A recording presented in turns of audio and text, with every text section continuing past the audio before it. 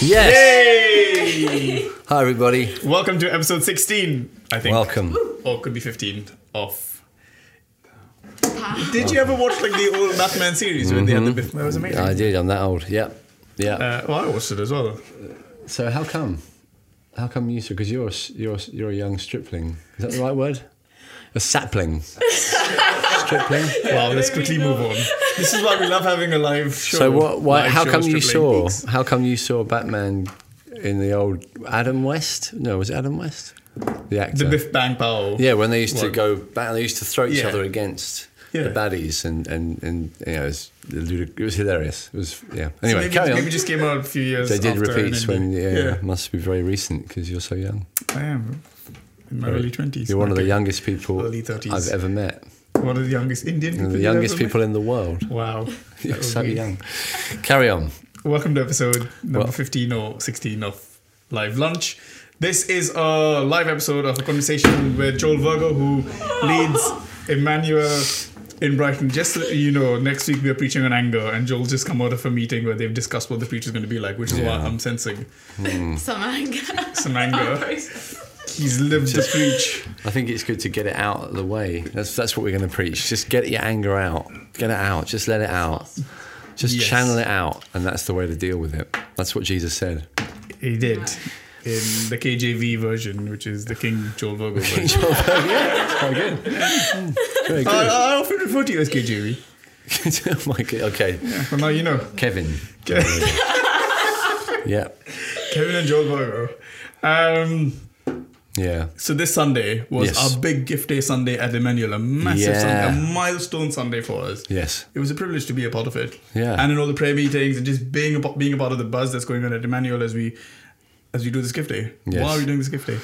Well, we're starting a new site. We've got another location that we're launching this year, and it's going to become a big challenge for us to buy the property and develop the property. So we're actually naming the figure of $500,000. Wow. And so we've never raised that much in one gift day. So this is a bit of a crazy season for us. But we are we had the gift day on Sunday, and what happens with all gift days at Emmanuel is that there's a few more Sunday. Well, usually the following Sunday we do another opportunity for people who are away, but. In reality, we'll keep it open for just a few weeks while people pray and get their thoughts together, get their plans together, and we need a miracle from God. I mean, we're going to raise a lot of money, but to get to anywhere near $500,000 will take a big miracle. So we're praying and praying and praying. We've got meetings happening through the next few weeks in various places to pray for a breakthrough. But the reality is, our story. I mean, I talked about this on Sunday. It wasn't a normal sermon. It was a bit more kind of story of Emmanuel Church from the point of view of our buildings and our money that we've raised, and it was really it was a good example, or the season we're in now is a good example of the same thing happening, where we've had many milestones over the years. We've got a few chapters in our story that speak of God's powerful faithfulness, God just showing up in provision, helping us, meeting our needs, so that we've been able to, when we hit a problem where we haven't got the space, we haven't got the place we need to be, we can't do something, we can't do that because we haven't got the money, and we've come to God and said, God help us, God break in, and He's done it time and time again. So that's what we're doing at the moment, and it's exciting. Yeah. Amazing. I was in the part of the church when we bought the Clarendon Centre, the Comet Warehouse at the time. But you always hear back to those stories of when we did it. Yeah, and yeah. kind of like a tinge of disappointment. I wish I was there for that. But Yeah. now here we are. We get to be part of. Absolutely. We're at this part of the journey where The journey who knows, goes in a few further. more decades they'll be talking about. Do you remember the time we bought that property in North Hove where we went from zero to $500,000 Yeah, come on. in a few weeks? So It'll be that's what we need to be incredible. praying for God Yeah. to just do a big breakthrough. So Yeah. it's exciting. Please pray with us. Yeah. I was reading the news the other day on the BBC website that the church in Ipswich is buying a cinema. Yeah. That's cool. It's amazing. We have something towing up right now. Whoa. This is good. Very Hello, amazing. Dan. Oh, wow, coffee. It's 2 cups again. So it's for me and Susie. Yes, we- Thank okay. you. Or is it for Johan and Susie? Is Is any lunch I coming? just had a coffee. I have just a had lunch. coffee. I'll bring just that had a food. coffee. Oh, great. Okay. Thanks, mate. Susie just had a coffee, everybody, just so you know. It's all right. It feels Dan made you a coffee. slightly wrong that, we've... Anyway. Coffee. The Villas Cafe. Steve Boone asked me to shout out to the cafe, Archer's Cafe, since I mentioned them. Like, Yes. Yay, The hello. Village Cafe. Oh, did my. arrive. Oh, Thank my you. word. Taco Bell again. This is Taco quite Bell. exciting. Thank you. Good man, Dan. Thank you very much. Oh, my word. Boxes for everybody. Whilst we get the food boxes, do you want to do... Here you go, Susie. That's yours. Thanks. Do you want to do... Oh, Megan isn't here with us today because she was out gigging in Bristol last night. Wow. Megan, our global superstar, Yeah. came away to Bristol. Yeah. Check out Megan Laura May. Yeah. We are big fans of her. We miss her, but we are so glad that she is thriving. How did she get on in Bristol? Anybody know?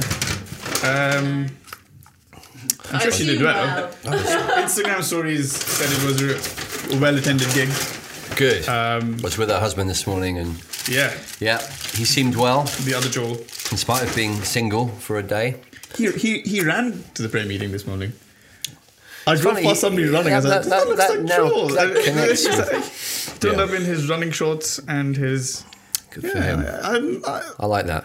I wouldn't have put Joel on Charge, it as, run as, to the prayer meeting. Don't just go, run. Excellent.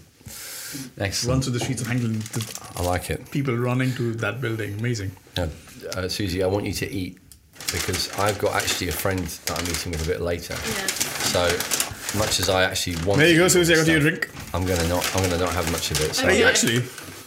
What are you eating with your friend? what am I eating with him? Yeah. I don't know. I'll have to ask him what he wants. Are you taking him out? hosting. Yeah. We'll just. I need to catch up with him and talk about stuff. So we're going to eat. Cool. But yeah, there you go. So Cool. you are just going to sit and talk while you. Yeah, you sit and eat talk that way around. Oh wow, there's I might food obviously and steal food. stuff from Yeah, you. I might. sure. Yeah. One of them is called be warned. the volcano. So you are warned. Excellent. Thanks. Excellent. So yeah, it's been a good season. Getting ready to push forward with this new location, and it's very exciting. And I'm just trusting that the prayers that we've been praying for a while, actually for a long time since this kind of came on the radar for us, are going to be answered in wonderful ways in the coming season. So it's cool. So what did you speak on last Sunday? Do you want to do a quick recap? Yeah, I'm not going to eat that. We are going through the Sermon on the Mount still. So I basically drew out a couple of the passages about giving that are in that, or at least about how we should see treasure that are in the book in the Sermon on the Mount, in Matthew chapter 6, particularly, and Jesus talks about treasure. He talks about reward, and I suppose he particularly warns us against two false kinds of reward. The obvious one being the kind of the treasures of this passing age, the things that he said, don't store up for yourself treasures in this world where moth destroys and rust corrupts. But lay up treasure in heaven where moth and rust can't destroy, where thieves can't break in. And he's kind of juxtaposing the real riches of heaven, the real heavenly riches that he's called us to enjoy, over against the passing riches that are not necessarily wrong in themselves. They're good things. It's not that we should despise the stuff that money can buy, like Mexican food, for example. We shouldn't despise it. These are gifts from God. But they're not our treasure. They're not the things where our heart should be. They're not our master. He says you can only have one master. You try and make money and God your master, you'll end up, it will not work. You can only have one master. So that's the stuff. That's what we're preaching on, and applying it particularly to the gifting. Yeah. So good. So I managed to finish my spiel mid Johan eating. So Wow. The food, not the summary. do you want some of that? I've got my coffee. Okay. I'm trying to drink healthy because I'm running the Brighton Marathon 10K in a few weeks. You should have run to the prayer meeting. I went for a run last night. Okay. How far? 8 kilometers. Oh, that's good. Well done. I don't know if I've ever run that far. I go running a lot, but I don't know if I've ever done more than maybe 8 kilometers. So I built up to running I went from couch to 5K. And then I was in Berlin after doing my first 5K. I was in Berlin the next weekend, and the wonderful Steve Horn and Nigel Waller were like, "Oh, we're going to go for a run." And I was like, "There's no way I'm going to run it your distance or pace." Yeah. And then we did a 10K around Berlin. And so I went from 5K to 10K in one run. Wow. So I think it's doable. I think the 10K is a good distance. Steve Horn was helping you. Steve Horn and Nigel Waller carried me on their shoulders. That does make it a difference. That makes it a little easier. Yeah, I think running with people makes such a big difference. Having people carry you. Having people carry you easier. makes a big difference. Yeah, no, that makes a difference for me. Why are you carrying this Indian guy around Berlin? Cool. He wants to complete a 10K. I'm going to do it. Sorry, I said I wasn't going to eat, but now I've seen these salsa and I'm going to have some little. This is just a starter. So I think I have a few questions about the whole rewards and gift. But I think before we talk about rewards, when you look at you spoke about investing, and I know in one of the previous episodes we have talked about giving. So I think one of the previous episodes goes into money and how we give. So I don't want to go into that too much. But one of the things that you said was you can't bet too much on a horse that you know is guaranteed to win. Yeah. If it's the only horse on the race course, you can't invest too much. Yeah. And yet I feel like we struggle to invest. So you're right. If there was only one horse in the race, I would put all my money on that horse, knowing that it would be multiplied, guaranteed. Should we have that sort of an expectation when we give into a gift day or into an offering, giving to the kingdom? Should we have an investment kind of mentality? Is there like a formula that if I put in £1,000, I'm going to get back £10,000 or £100,000? Right. What's it like? There's no formula in the sense that it doesn't work in a predictable way like that. And I think if it did, it would be almost impossible for us to genuinely trust God and to treasure Him, because really we would be treating Him like a slot machine, like a system and a method, and it becomes it becomes obvious. Actually, the reason I'm doing this is for a mercenary kind of reward. The reality is that trusting God will mean that we're having to leave things in His hands. Say, God, I know that you're faithful. I don't know how you're going to show your faithfulness in this situation. I don't know how. Maybe for a while I won't see how you've shown your faithfulness, but I still believe that you are faithful. And so we have a mixture of experiences. We have seasons where we're trusting God in the dark, and then seasons when He does something extraordinary that doesn't make any sense except for His miraculous. You know, we and the more we do it, the more we trust Him, the more we get both. You know, that's the thing that's fascinating. Even in the times where it's most peculiar and you're most confused about, where's God? Why hasn't He shown up? Like He showed up for that guy or that lady. That, you know, they had these stories, but I haven't got one yet. You have those times, but you also have times where God does show up. The more you trust Him, the more you'll have that mixture. And the thing is, the times when He does show up are often so remarkable that they kind of help you to understand, you know, to see through the dark times. They help you to they just give you further confidence that I know God too well. I know that He's trustworthy. He's got my back. And obviously, we've always got the cross. We've always got the ultimate expression of God's faithfulness to lean back on. Anyway, so we're so well provided for in our seasons of need. Yeah. That we can just keep trusting Him. Susie, you said you had a story from a money story. Yeah, I do. I think the battle is getting to a place of trust. So it was coming up to February and I wasn't going to make my rent this year. And I was reading in Matthew about all these amazing stories of God doing miracles. And I was like, God, I just don't feel like I'm trusting you. And I was in the park and I was reading about God doing all these, like Jesus just doing these amazing things. And I was like, okay, I'm not leaving this park until I've settled in my heart that you are faithful, and even if I don't get the money, that I can trust you. And so I just walked around just praying and chatting to God, and after about an hour I got to a place of trust where I didn't know if I would get the money, but I was like, God, I know that you're faithful. And then the next morning I woke up and it was February the 1st and my rent was due, and I opened my phone and there was a text from my grandparents saying, we just felt like we should give you some money. So literally on the morning where I needed some money, the right amount was dropped into my bank account, Wow. which was amazing. But the real thing was learning to trust That's God. fantastic. He got me to a What place a where I was story. like, I know you're faithful, and Yeah. I've seen it, and you said whatever you ask, you'll get it, and I know you're good to me. So that was the real win, not the money. It was like, I can trust you. Wow. That's so good. We'll And be I know dropping Susie's bank details in the description if anybody wants to text This isn't her. apply for money. yeah, and I know you're a landlord as well. You would have been out on the pavement. Yeah. Yeah. That's fantastic. That is a great Irony, story. Shut up. That's great. Yeah. Do you have any good giving stories? Yeah, I do. I had one interesting one that might help us. I mean, I shared this actually with the church a couple of months ago. So, but it's interesting that when in 2 Corinthians Paul talks about God providing seed for sowing. So it's like God gives us stuff so that we can give more. so sometimes that God shows up and helps you to financially so that you're able to. Anyway, the reason I say that is because a recent example for me and for my wife is that we gave much more in the summer gift day last year. The spring gift day last year than we had planned to. We gave way more than our budget. And then we thought that means we won't be able to give anything to our gift days later in the year. And I thought, well, only if God doesn't show up to give us more money to give away.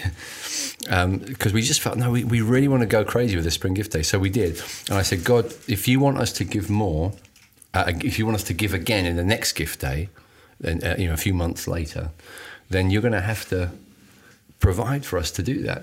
And that's exactly what happened. It was just literally in the days building up to the gift day, we had another gift come in that was Amazing. exactly the amount that we would have budgeted to give. So it's just fun. Just stuff like that happens, and it's like, and we're kind of doing that at the moment. We're just saying, God, we're going to stretch, and we're going to trust that you'll give us more to give later in the year. Brilliant. Yeah, I think budgeting to give sounds like a contradiction. Like you set a budget so you can give a certain amount away, but it's not. It's actually quite appropriate to actually plan your year. How much can I give away? And then, even within that, to sometimes say to God, right, I'd like to give more than I budgeted for, and see whether you make it possible for me to give even more. And I think God loves to get involved in that kind of faith. Yeah, I was going to ask, how do you tie in being a good steward with being generous and trusting God? Because I think it's like you hear an amazing preacher like, yeah, I want to be generous. Yeah. But it's just not wise to, Yeah. I don't know. No, that's really good. I think probably the generation that is emerging now as well, sort of, I think millennials millennial Christians, people who are just following Jesus in their 20s and younger, are the people that are challenged, especially with this, because we teach about generosity, but they're often people with comparatively less expendable income overall, sadly, because the reality of housing prices, some of the challenges that we'll be facing, indebted graduates and students who are just kind of burdened with financial pressure that's kind of new, a lot of it. And so we have to explain as much as possible that the Bible doesn't just say be generous. It says steward, it's plan, budget well, be good with money, be smart with money, make money, do well with money, but always doing it so that you can be more generous. And I think as long as that those things actually work really well together, they're not at odds with each other. So the person that says, actually, I'm really going to make as much money as I possibly can, is not necessarily doing it for a bad reason. They might be doing it for a wonderful reason. And the person that says, I'm going to give all of my money away, might actually, at that point in their life, they might need to just also think, I need to also learn some principles of how in 10 years' time, I'd like to give 10 times more money away. And so I think the students, relatively less cash to throw around, to be thinking not just, let's give money away now, but thinking as time goes on, how can I set my life up so that all my money doesn't get wasted up the wall when in the next 10 years I want to make sure I haven't taken out applications for 1,000 gyms and spent money on phone apps I don't need and technology and just blasted all my money on booze or whatever. Just what are the wise decisions you're making now, which mean in a few years' time you can actually give more than you're giving now. I think just those are huge things, and that's why we're doing the Thrive Money course in small groups in Emmanuel at the moment, because we're trying to help millennials especially to really gear up for this. Brilliant. I guess that the next few questions that I'd like to talk to you about, or the next few bits that I'd like to talk to you about is the whole rewards thing. Yeah. Is expecting to be rewarded for your good works or your generosity, how does that work with... It feels quite selfish. It's like, this is a reward for me. Shouldn't I be just having unselfish motives and doing things all for God's glory and not considering my the remuneration or the reward or whatever that's going to come back to me? Yeah. How do you hold the two together? Well, it's interesting. I think one of the best ways of helping explain this is one of C.S. Lewis's illustrations in one of his writings, where he says that there's the person that marries somebody because they're wealthy. Say a guy marries a young woman and he's excited about marrying her because she's loaded, and so he thinks I cannot wait to marry her because I'll have access to all that cash that she has. We would rightly condemn that as a motive. We would see that as mercenary and shallow and selfish. If the guy's attitude is, I don't know anything about how much money she's got, I just can't wait to spend my life with her. I can't wait for my wedding day because I want to be with her. I want to spend the rest of my life with her. He's also looking for a reward. He's hungry for a reward. But we don't see that as selfish. We don't see that as kind of shallow and cheap and mercenary. We see it as an expression of love. It's like he just delights in her. And if anything, you could say it's selfish in the sense that it pleases him, but it also honours her. It shows that he's seen something in her that's really beautiful and wonderful and treasured. So I think that helps, because I think the reward theme in the Bible, you cannot get around it. It's just there all the time. Jesus doesn't just say, there might be rewards for some of you, just let's not talk about it. It's a bit awkward and cheap, but yeah, there's rewards in heaven as well. He's quite big about it, and he's upfront about it. He says, as an instruction, lay up for yourselves treasure in heaven. He's really clear on it. He's really insistent on it. And it comes through in lots of verses. And not just in the Gospels, but across the Scriptures in all kinds of ways, this theme. But when you start to step back and think, what does it refer to? What's it describing? Well, at least what it's describing is more of Christ. Like Paul says in Philippians 3, I want to know him. You think, that's Paul. I thought you knew Jesus. But he said, no, I feel like I don't. I want more of him. I want, just like the bridegroom, just in the illustration, I just want him. And if he's your reward, then seeking more of him is there's nothing shallow about that. That's a very God-glorifying motive. We can't help desiring things. It's how we're wired. It's a bit like, if you tell people off for desiring things, it's like breathing. How can I not desire things? I can't not breathe. I can't not... But it's what we desire. It's the object of our desire that actually is the clue to what's going on in our soul. And if it's wealth, if it's money, if that's the object of our desire, then that's going to become a dangerous master.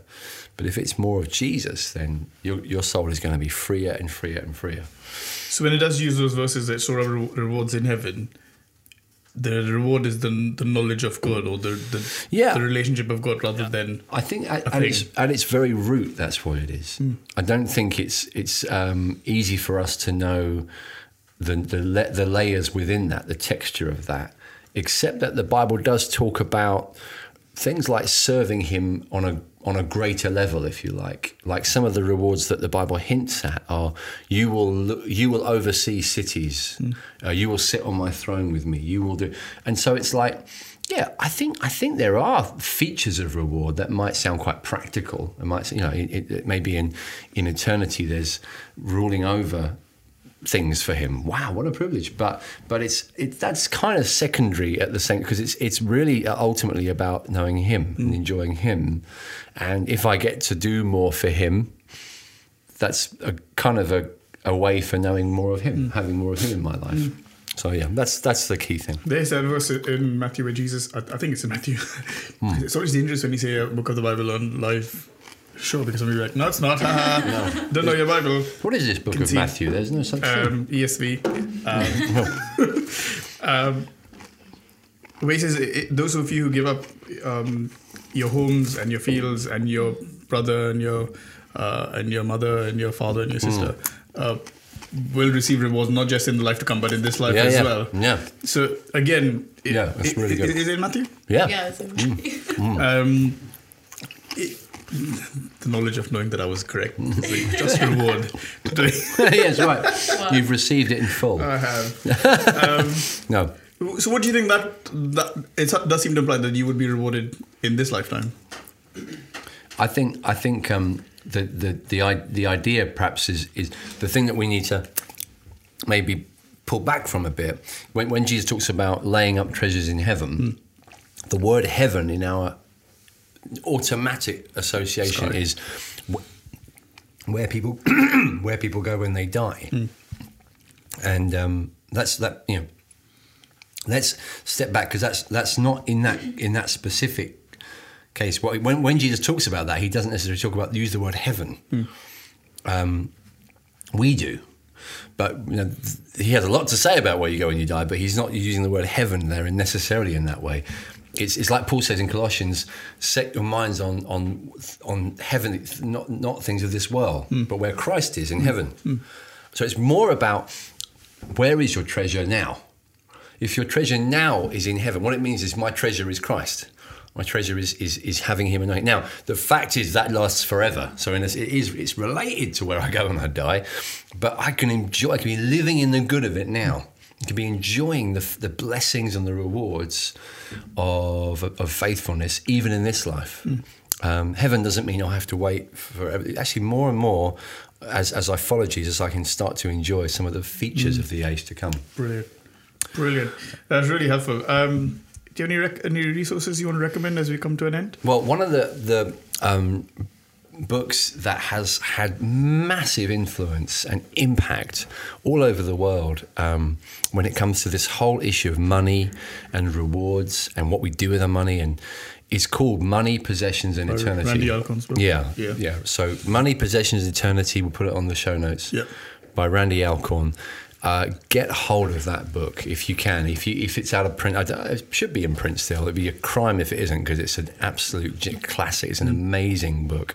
And I remember a friend of ours used to say, before you buy that book and read it, spend all your money now. If you have any money, spend it now, because after you've read that book, you won't. You'll never want. So if you have any money to spend it now, and then read that book, and then you're So it's obviously a joke, but it's an amazingly powerful book, brilliantly explained, well written, very biblical, powerful book. Thanks so much for your time this afternoon. Bless you. Thanks for joining us for your lunch break. And if you're watching the show later on, thank you for joining us then as well. Cheers, guys. Have a great rest of your day. See you soon.